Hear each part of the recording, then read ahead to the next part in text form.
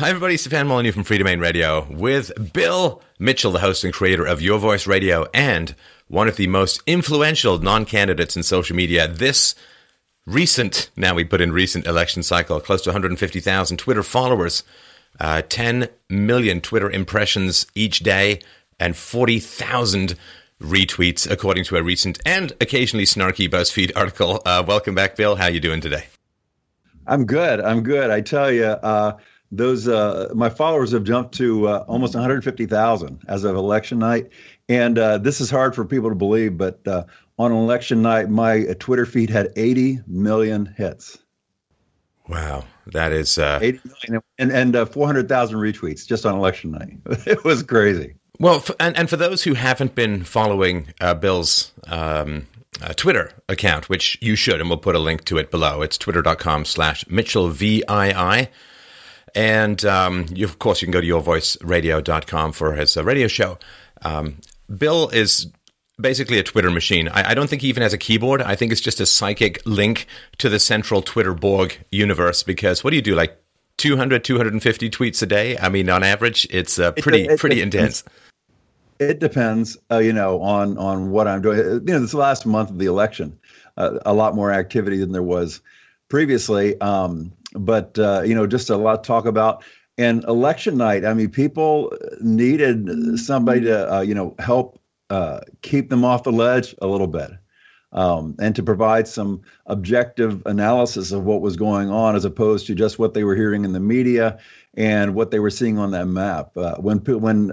Initially, when Florida turned blue and Ohio turned blue, and Iowa was sitting out there blue, and even Texas was blue, people were just about ready to, slit their wrists. But I was telling them, just wait and, listen to me, because there's stuff going on that you guys don't see. So kind of worked out.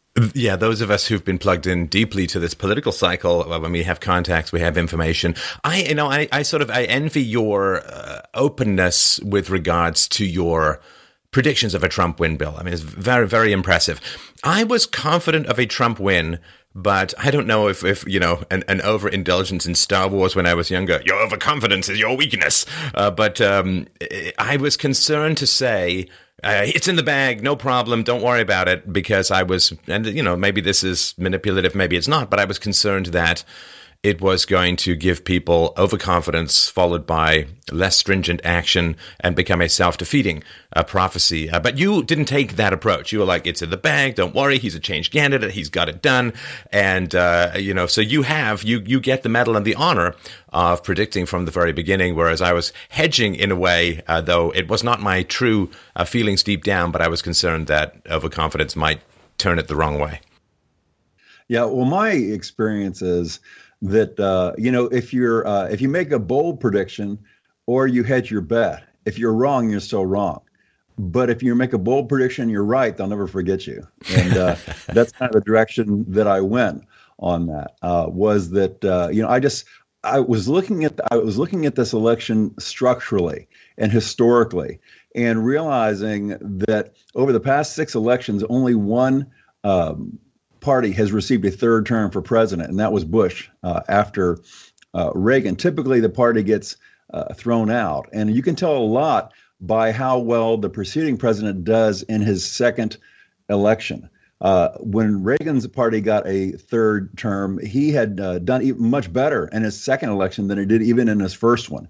Whereas when Obama won re-election, he had won by fewer votes than his first election, which I believe is the first time that ever happened in history where a president was reelected with fewer votes. So it showed that there was quite a bit of fatigue for him. And a lot of his support was really based on just his cult of personality, not as opposed to what he had actually achieved. So for Hillary to win a third Obama term would have been historically almost impossible, especially given the other dynamics that were happening out there. So I saw that, and I saw this was a change election, and change candidates win change elections. It's just the way it goes. And in the last month, the only block to that was Trump not being a reasonable candidate. In the last month, he presented himself as a reasonable candidate for commander in chief. And that's all those 15% on the fence needed, and it was done.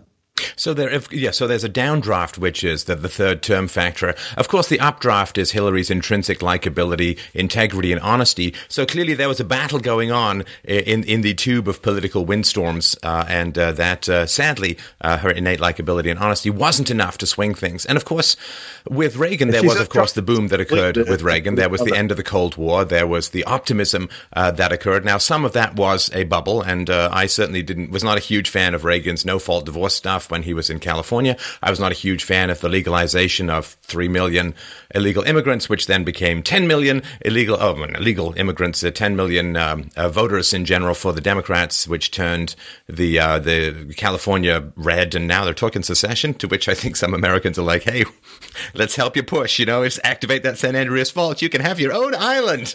But it was quite a bit of momentum that was occurring. And, of course, the Bush-Gore was very close. Very close. And, I mean, it, of course, went, for those who don't know, it went into law land and it went into recount land for quite some time. But this, at least from the Electoral College standpoint, wasn't close at all. No, it wasn't close at all. I think we're going to end with 306 for Trump as far as the Electoral College. And he may still win the popular vote because there's still about 8% of the vote that hasn't been counted, and most of that is in red areas. So, Trump may still win the popular vote as well. He's only about 200,000 votes down now. So, and, the fact that he didn't win outright the popular vote is mainly because California and New York went 2-1 for Hillary. So they kind of biased the sample. But, I think that it's great that we have the Electoral College because it means that most of the country got the candidate they wanted, as opposed to three major cities, New York City, Los Angeles, and San Francisco, which is dominated by liberals getting to pick who rules the rest of the nation. So it really worked out. Now, it seems to me that the strategy pursued by the mainstream media, which I think was, and this sounds a little conspiratorial, but I actually feel that the term conspiracy theory needs to be retired, because now it usually sounds crazy, but we're just waiting for confirmation, which will inevitably come. But it seems like the mainstream media, and particularly the polls, were engaged as a weapon of war, as a kind of psyop of demotivation for the Republican side. But I think that what actually happened was, by being so hysterically aggressive towards Trump supporters, by painting him as evil, as Hitler, as a monster, as racist, what they did was they drove Trump support underground. Now, if you're in a battle, there's one thing you really, really need, and that is to have an accurate estimate of your enemy's strength. And by driving the Trump supporters underground, oh no, I don't support Trump. I really do support Trump, but I'm not telling anyone.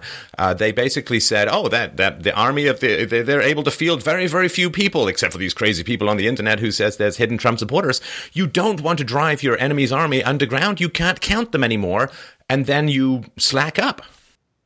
Yeah, I think there's a lot of truth to that, Stefan. The Achilles heel of the Democrat Party has always been that they spend so much and they lie so much, and they end up eventually believing their own spin and their own lies, and then they base strategy upon the false premise.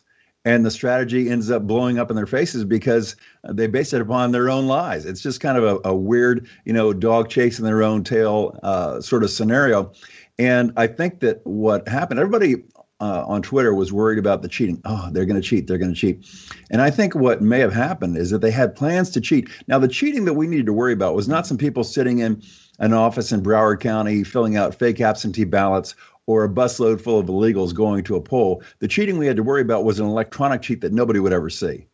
I mean, you'd never see it. It wouldn't take place. But that's very risky because, of course, that's a major federal offense if you get caught doing that. So I think the Democrats were only going to try to pull something like that off if it was their plan Z, where there was no other way they could win. And I think that what happened was they ended up believing their own polls where they were going to win this race by 4 or 5 points. And I think they said, we don't have to do the electronic cheat because, we've got this.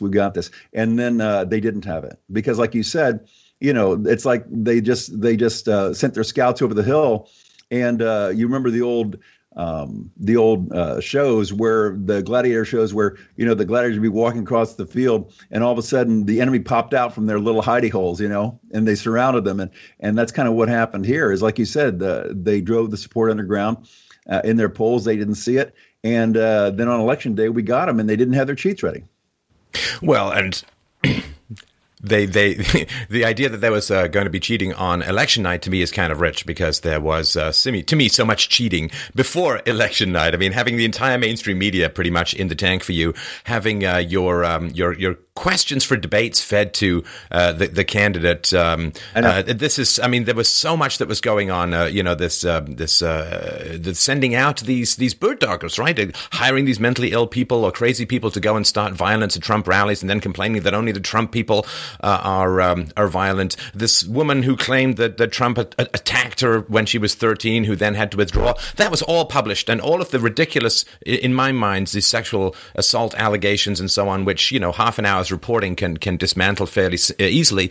There was so much cheating that went on ahead of time, and they still couldn't win. And I think that just shows the support that Trump really had, that they simply couldn't guess, because they live in such an echo chamber of disinformation that you're right. They start believing they really are at war with East Asia.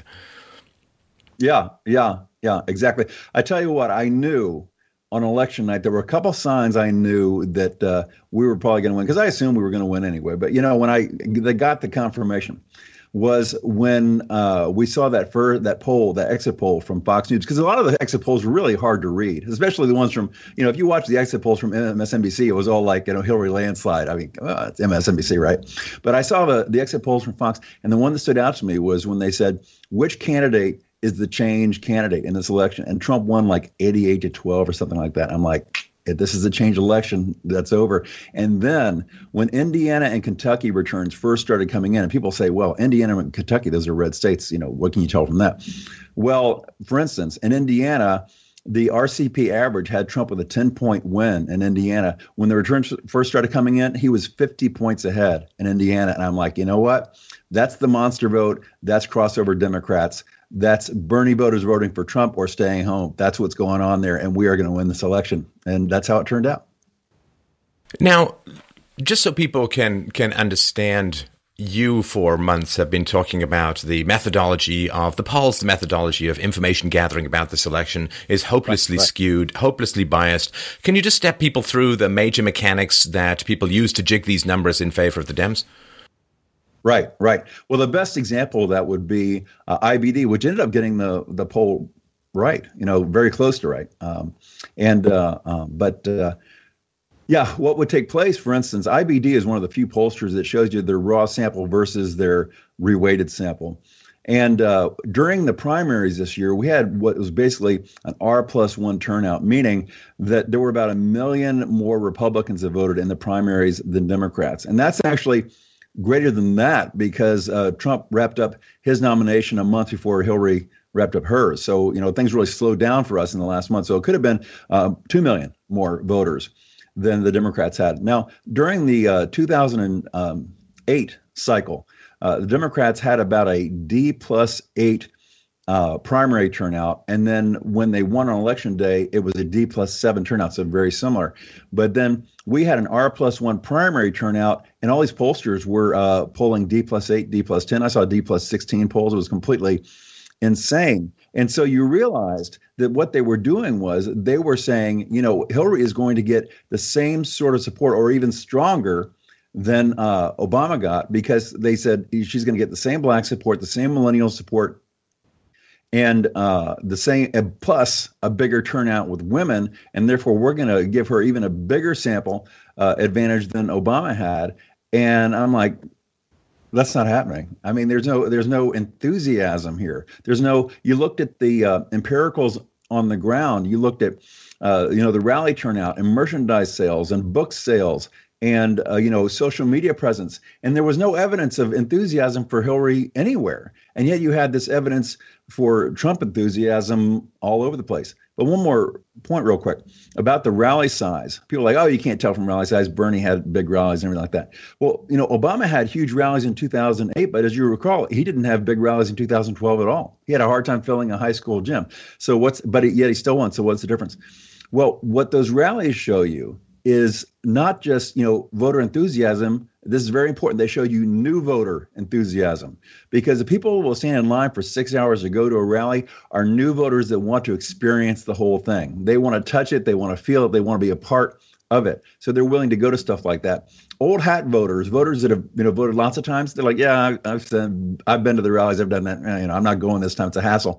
So that's what took place this time. Is when we saw these huge rallies, that was the monster vote. That was the new voters that were coming out for Trump that had never voted before, especially the white middle class voters, the white blue collar voters were coming out for Trump. And that's what you saw a lot of at those rallies. People say, oh, these rallies are largely a big, majority of white voters. And as, who was it? I can't think of it. One of the pundits had said that Trump, the Republicans always want to get the minority vote. And yeah, that's important. But if the Republicans could just get the white vote to turn out, they would win. And that's what happened here, is that not only did Trump improve his numbers with the black community, with the Hispanic community, but he dramatically improved them with the white community, and that's what won. Well, and I hope to some degree, and it certainly is hope against hope when it comes to the leftists breaking out of their little circular train track of repetition in their brains, but I hope that this is going to push back against some of the identity politics. Because, the left is always sort of talking about the right being racist and sexist and all that. But the reality is that Hillary won fewer voters than Obama did in 2012. Yep. And, it turns out Has Vagina is not really the very greatest platform that you could imagine and doesn't overcome a truly evil record as Secretary of State and a complete disaster as a campaigner. But this reality that blacks and Hispanics turned out. It turns out a lot of Hispanics who moved to America, who ripped up their lives, who went through years and years of trying to get to America, actually want America to stay the country they moved to. I don't know how that's hard for people to understand. If I'm going to overturn my entire life, learn Japanese, move to Japan, it's not because I want Japan to turn into Iceland. It's because I want it to stay the country I actually moved to. And this idea that the Hispanics who've left Mexico because they don't like Mexico and like America really want lots and lots of people to come from Mexico and turn America back into the Mexico they fled and upturned their lives to get away from. How is this hard to understand? It's not all identity politics. Sometimes people have values that they want to pursue and maintain that aren't in accord with where they left. Sorry for that rant. I didn't even know there's a question in there, but it just bothers me. No, it's absolutely true that, this is another mistake that the Democrats make. Number one, they believe their own spin. Number two, they always take it too far. They always overdo it. For instance, with Obamacare, if Obamacare had fed Obamacare a piece at a time, sort of boiled the frog, as they say, where we sort of got used to it over time, it might have ended up being much more popular. But they overdid it. They gave it to us all at once, and it freaked people out. It was too much. And I think that this is what happened with Obama's open borders policy. Is the people that were here legally, the people that actually could vote as a Hispanic community, saw these hordes of people streaming across the borders, and all the gangs and all the disease and the crime. And they said, man, we don't want those people in our neighborhoods. We like our nice, peaceful neighborhoods. These people are all going to move here. They're going to take our jobs. They're going to bring crime. There's going to, or they're going to become here and they're going to be unemployed. So when they're unemployed, they're going to have to resort to crime. They're going to be robbing our homes, raping our women. This is, what they saw. And they know this group. This is what they moved to get away from, is the corruption and the crime in Mexico. Right. Because, they looked at those people streaming across the borders and it's like, those don't look like doctors and lawyers to me.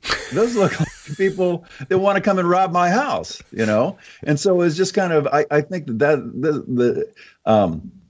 it's funny that the left is always talking about the right being racist and bigoted. And yet the left is always the ones that are putting people in baskets of deplorables. That is so symbolic for the way they view people. They don't view people as individuals. They view us as groups that can be manipulated. And this is what finally broke down. But I tell you, Stefan, here's what has the Democrats the most afraid of all.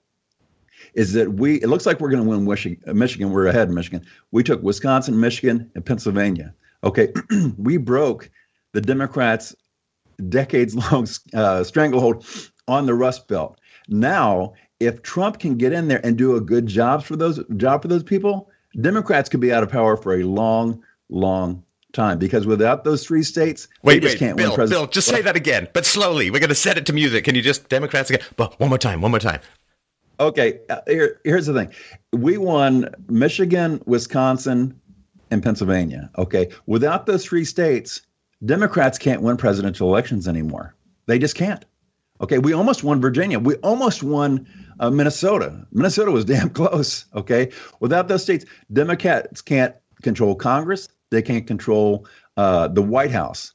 And if Donald Trump can come in and deliver on his promises and do a good job, the Democrats may be out of power for a very, very long time. Oh, it's even better the second time around. Thank you. Now, so my very brief view of the Rust Belt state goes something like this, that manufacturing has been eviscerated, and it takes being a real intellectual, it takes being a real academic or a real reporter or people who just don't move in those circles to ignore the fact that America over the past decade or two has lost 50,000 manufacturing jobs every single month. And now manufacturing is sort of for the middle of the bell curve of intelligence. Wonderful, decent people. It's their step. They don't have to go to college. They can learn a trade. They can go from high school into these jobs and have great, solid jobs, raise their families, have wonderful lives with communities and all of that. This has all been eviscerated. Now, there was, of course, the promise under free trade. Oh, there'll be some transition. Don't worry. You may be out of work for a while, but it's going to come back. And so when people are looking at transitional unemployment, what do they look for? Well, they look for government support. I need some government support to tide me over. I need some unemployment. I need some welfare. It's going to tide me over. And then all of these wonderful new jobs with better pay and better benefits are going to just sprout up. And then, after 20 years or so, I think that people are kind of getting those new jobs ain't a sprouting. They're not coming back. And so now they don't want the Democrats to give them free stuff anymore. They're sick of it. They're tired of it. It's something that we all want. Ooh, look, free stuff. And then after a while, it's like, I don't even want to get out of bed. I'm so depressed and feel so inert. We are human beings. Our souls, our minds strengthened through resistance, like our muscles.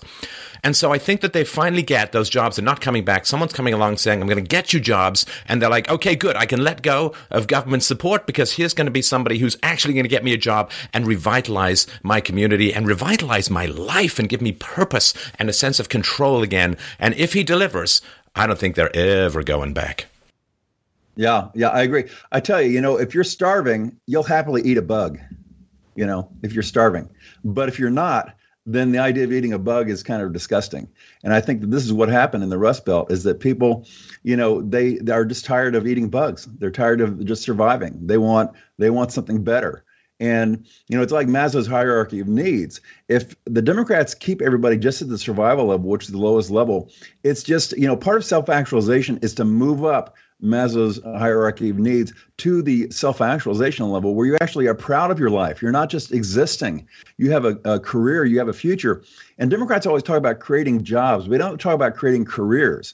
The reason why Obama had some decent job creation was that he took somebody who had one full-time job where they had full benefits and they were raising their family and their spouse didn't have to work. And everybody was happy. And that person lost that job and had to go out and get 3 part-time jobs just to make ends meet, didn't have health care, had to go over to Obamacare. Tremendous stress, brought that stress home, fights in the family and so on and so forth. And in Obama's world, you lost one job and created 3. Well, you just created 2 jobs. Hallelujah. And that's not what people want. People don't want just jobs. People don't want to just survive, but they want to thrive. And this is what Trump was running on.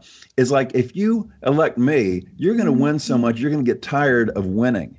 They talk about how you influence people with words and the word imagery of winning. Everybody gets that. And so that's what Trump was running on. He was running on a platform of thriving. And I think that's what the people in the Rust Belt wanted to experience, and that's why they elected him.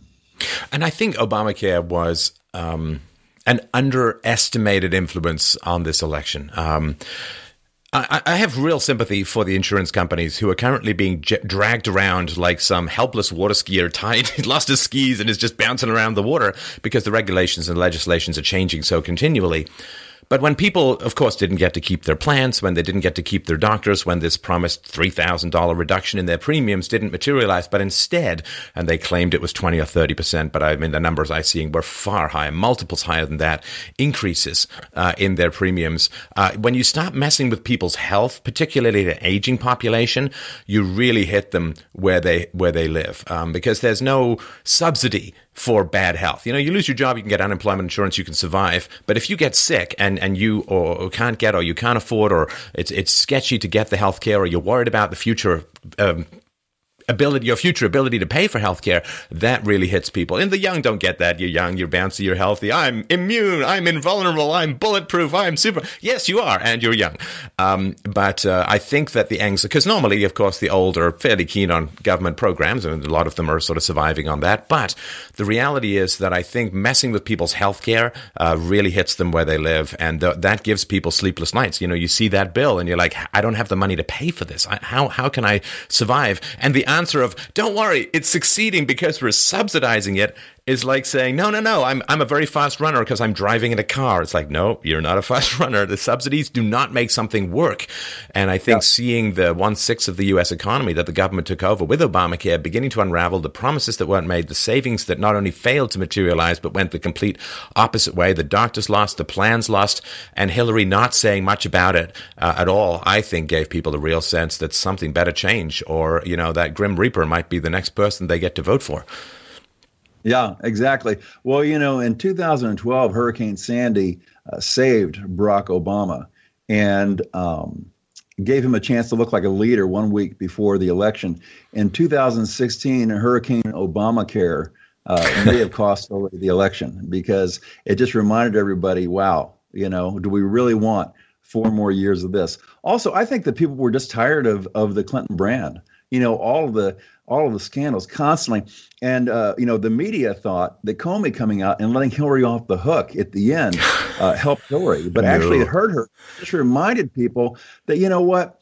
Trump is right. We have got to drain the swamp. This is just ridiculous. There's no way the FBI investigates 650,000 emails in 8 days and comes up with a conclusion. People are just like, no, we're done with this. And it's just like these protests that are taking place in these cities that are, basically astroturf protests by Soros in the cities. Trump isn't our president, all this other crazy stuff, and the violence and the vandalism and all that.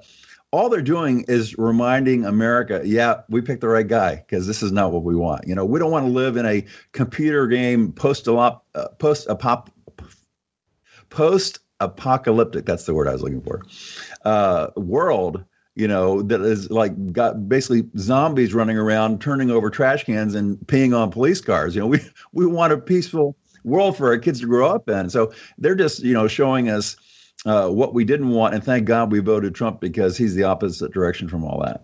Well, and it's funny, the drain the swamp thing. I was thinking when Florida was sort of teetering in the balance. Well, the whole state exists because all they did was drain swamps. I think they're on Trump's side. And that's all they do is wake up in the morning and say, oh, that swamp's a little closer. We better drain it, hoping we have alligators. And I think this post-election, very predictable that there was going to be riots post-election. And we know that because the left always projects. Whatever they accuse you of is what they're actually planning in their secret, dark, bitter hearts of darkness and doom. I mean, so when they said, well, you're going to accept the outcome of the election because it's that's because they thought they were going to win, and they were going to use that concession to force people to conform to, if there was evidence of cheating and so on.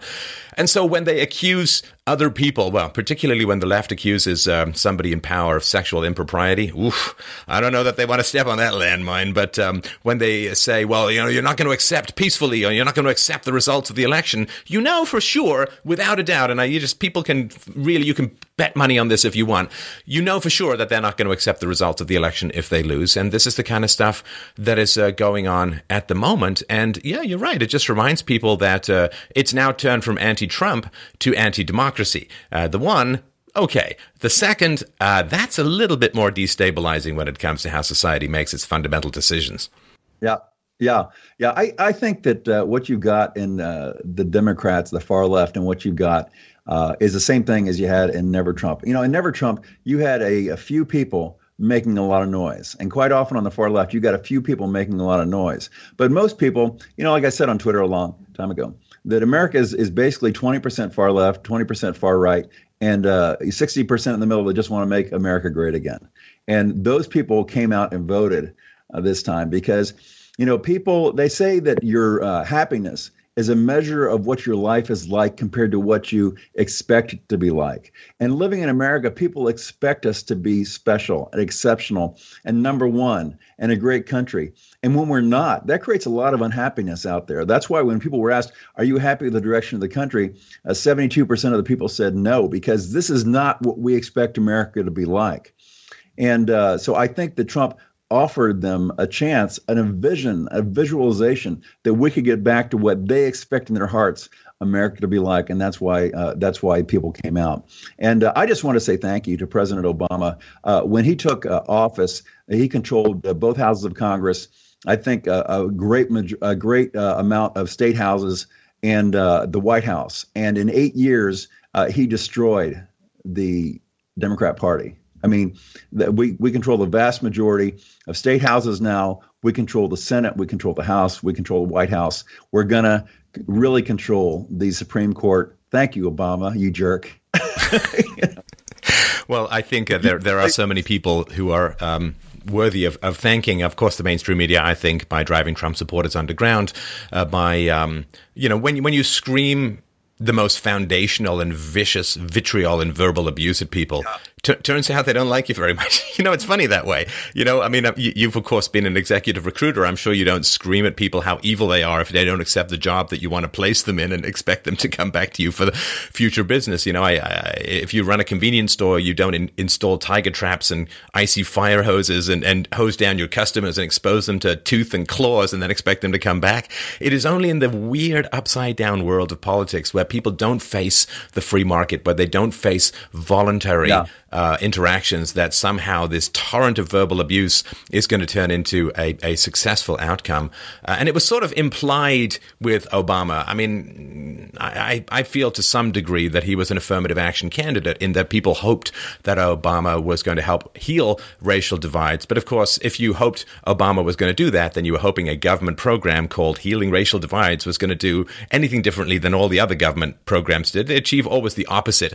Hey, we're going to have the welfare state, and then there won't be any more poor people. Oh, we created a permanent underclass of poor people. Oh, okay. Well, more spending will help that. Race relations, I think, are in a terrible state right now, and I think it was wonderful to see Trump reach out and see support within the black community. When the left is in power, people see groups as monoliths, as you pointed out, as collectivist monoliths, like one brain, many heads. But the great thing about seeing Trump, and his adroit moving through various aspects of the Hispanic and Latino communities, which are not monolithic, and a lot of them hate each other, moving into the black community and showing that there are a lot of pro-Trump supporters among the blacks and among women, he really did begin to shatter the leftists, put everyone in a big giant bucket. I guess the deplorables recently, the deplorables have escaped the bucket. They're out of the bucket. They're out of the basket. What are we going to do? And I really liked that about him, that he moves among people as individuals rather than viewing them as collectives. Yeah.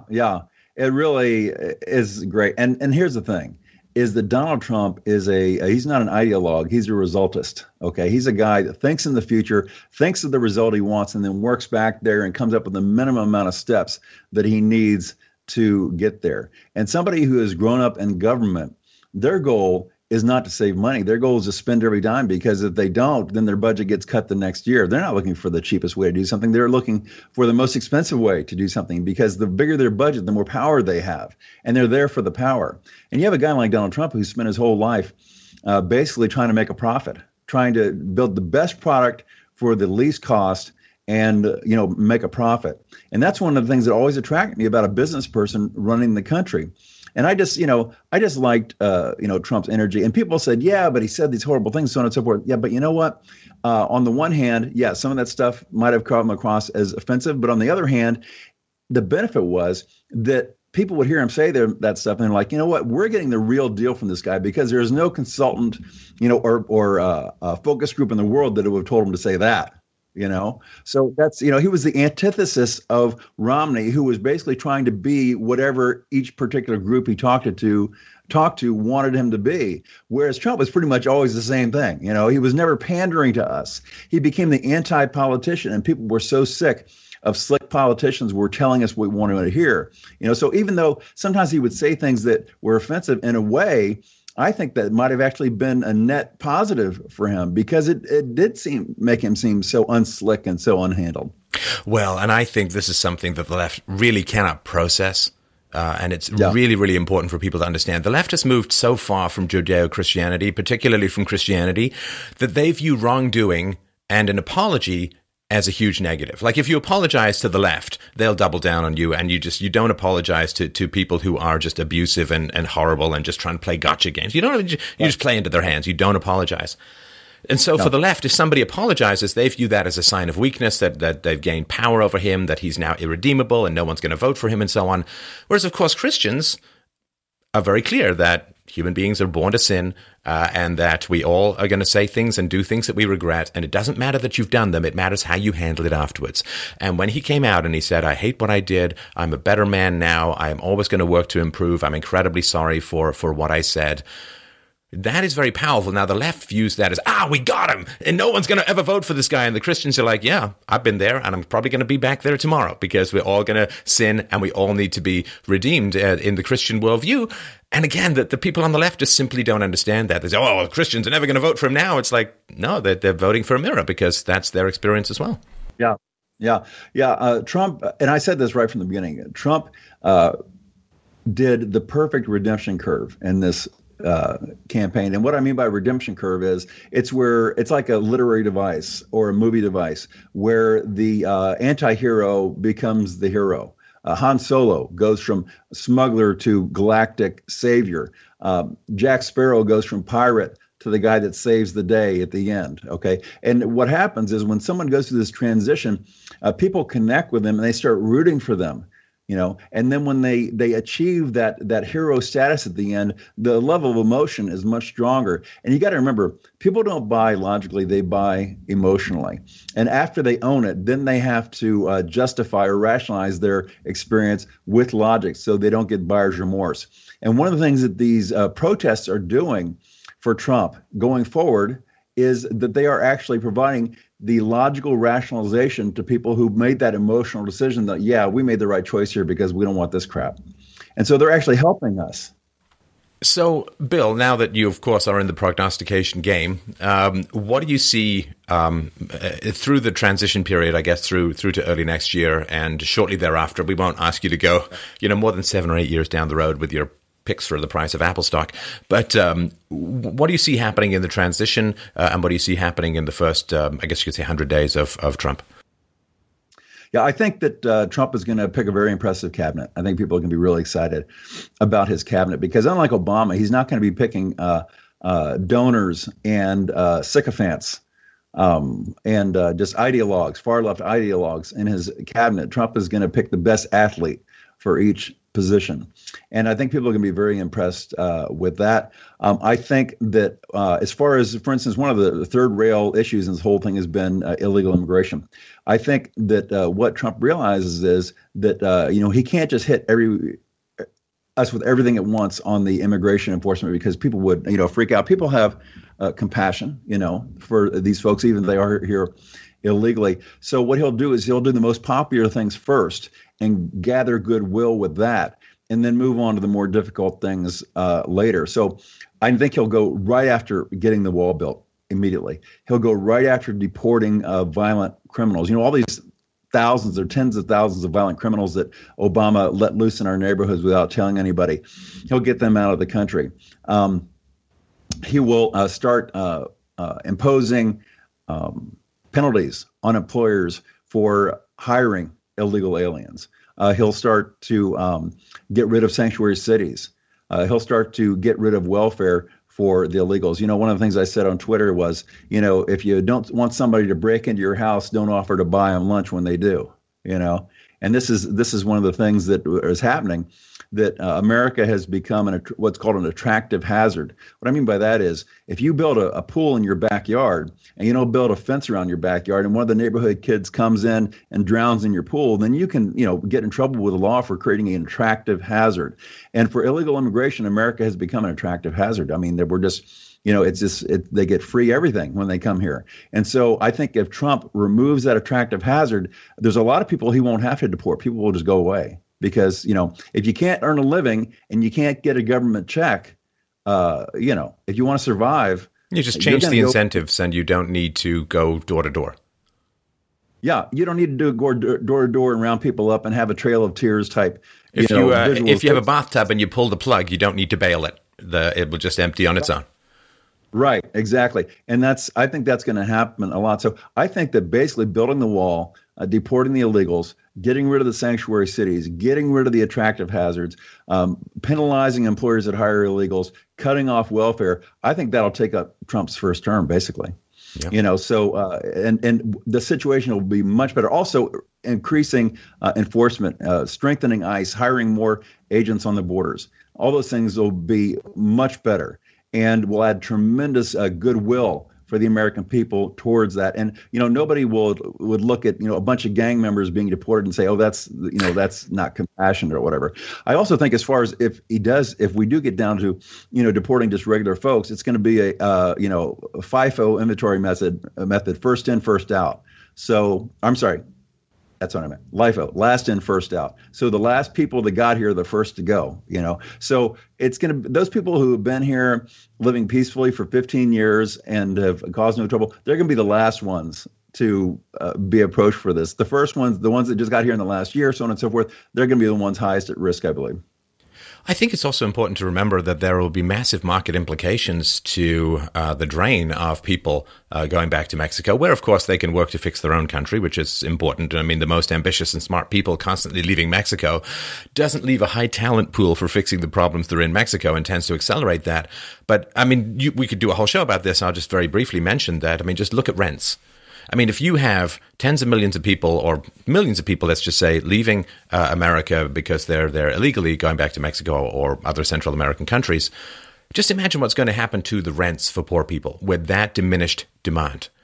And that is going to be an enormous bonus to people who are poor and legal, who want to better their lives. A number of job openings are going to open up significantly, which means that demand is going to increase, which means that wages are going to go up. In the same way, the price of a lot of things is going to go down because there's less demand for housing, there's less demand for other things. Quality of education is going to go up enormously because you'll have a better student-to-teacher ratio. I mean, you could sort of go on and on, but understand the ripple effects for the people who remain, particularly the poor people, are going to be enormous. It is going to be a massive boon and benefit to the poor, which is going to save government money rather than cost government money. People's taxes are going to go down. And I just think that's really, really important for people to understand. It's the ripple effect of people leaving is going to be enormously beneficial for the poor who remain. Absolutely. It's kind of like weeds and trees, okay? In my garden in front of my house, I mean, I can just completely weed the garden and go out there a week later and all of a sudden there's like a 3-foot weed growing in the middle of my, rose garden. And it's like, wow, that's amazing. But I can just pull that weed out. It's very weak. It tends to be hollow. It's just not a strong thing. But the trees in front of my house have been growing for years. And the slower something grows, the longer it tends to last. And I think that Trump's approach to the whole immigration thing will not just be an all-at-once sort of thing, but just to gradually do it over his 4 years so that it's a lasting change and not like a weed that just, can be grows up fast and dies fast. I was going to just say one more thing. About negotiations. And a lot of people were afraid with Trump about these tariffs that he was going to put on things and so on and so forth. And one of the beauties you need to understand is it's kind of like playing poker. If everybody at the poker table knows that this particular player never bluffs, when he bets big, everybody folds. Right. And here's the thing, that when Trump, as a negotiator, they know that this guy does what he says he's going to do. When he said during the debates, I'm not going to go to this Fox News debate, he didn't go. Okay. So they know that he's going to follow through. A lot of times they'll fold when he bets big. And if he says, I'm putting a 30% tariff on you, a lot of times they'll come to the negotiation table and that tariff will never have to go into effect, and he'll have the same result because they'll renegotiate because they know that he'll do it and they don't want it. Right. I guess they're so used to executive orders that they don't remember that the president can be chief negotiator as well. Well, thanks, Bill, for a great conversation. Just wanted to remind people, go to twitter.com/Mitchell, 2 L's, VII. Follow his stuff and be prepared to read a whole bunch of fantastic insights. Your Voice Radio, we're going to do another show after this, yourvoiceradio.com to check out his show. And thanks again for the conversations that we've had in the past, the conversation we had today. Thanks, of course, for the enormous work and reputation that you put on the line in pursuit of truth and enlightening people. I know you gave people a lot of hope, a lot of positivity, and that's a great legacy to lead with and to lead into the future with. Thanks, Bill. A great pleasure. I'm sure we'll talk again soon. Thank you. Talk to you soon. Bye.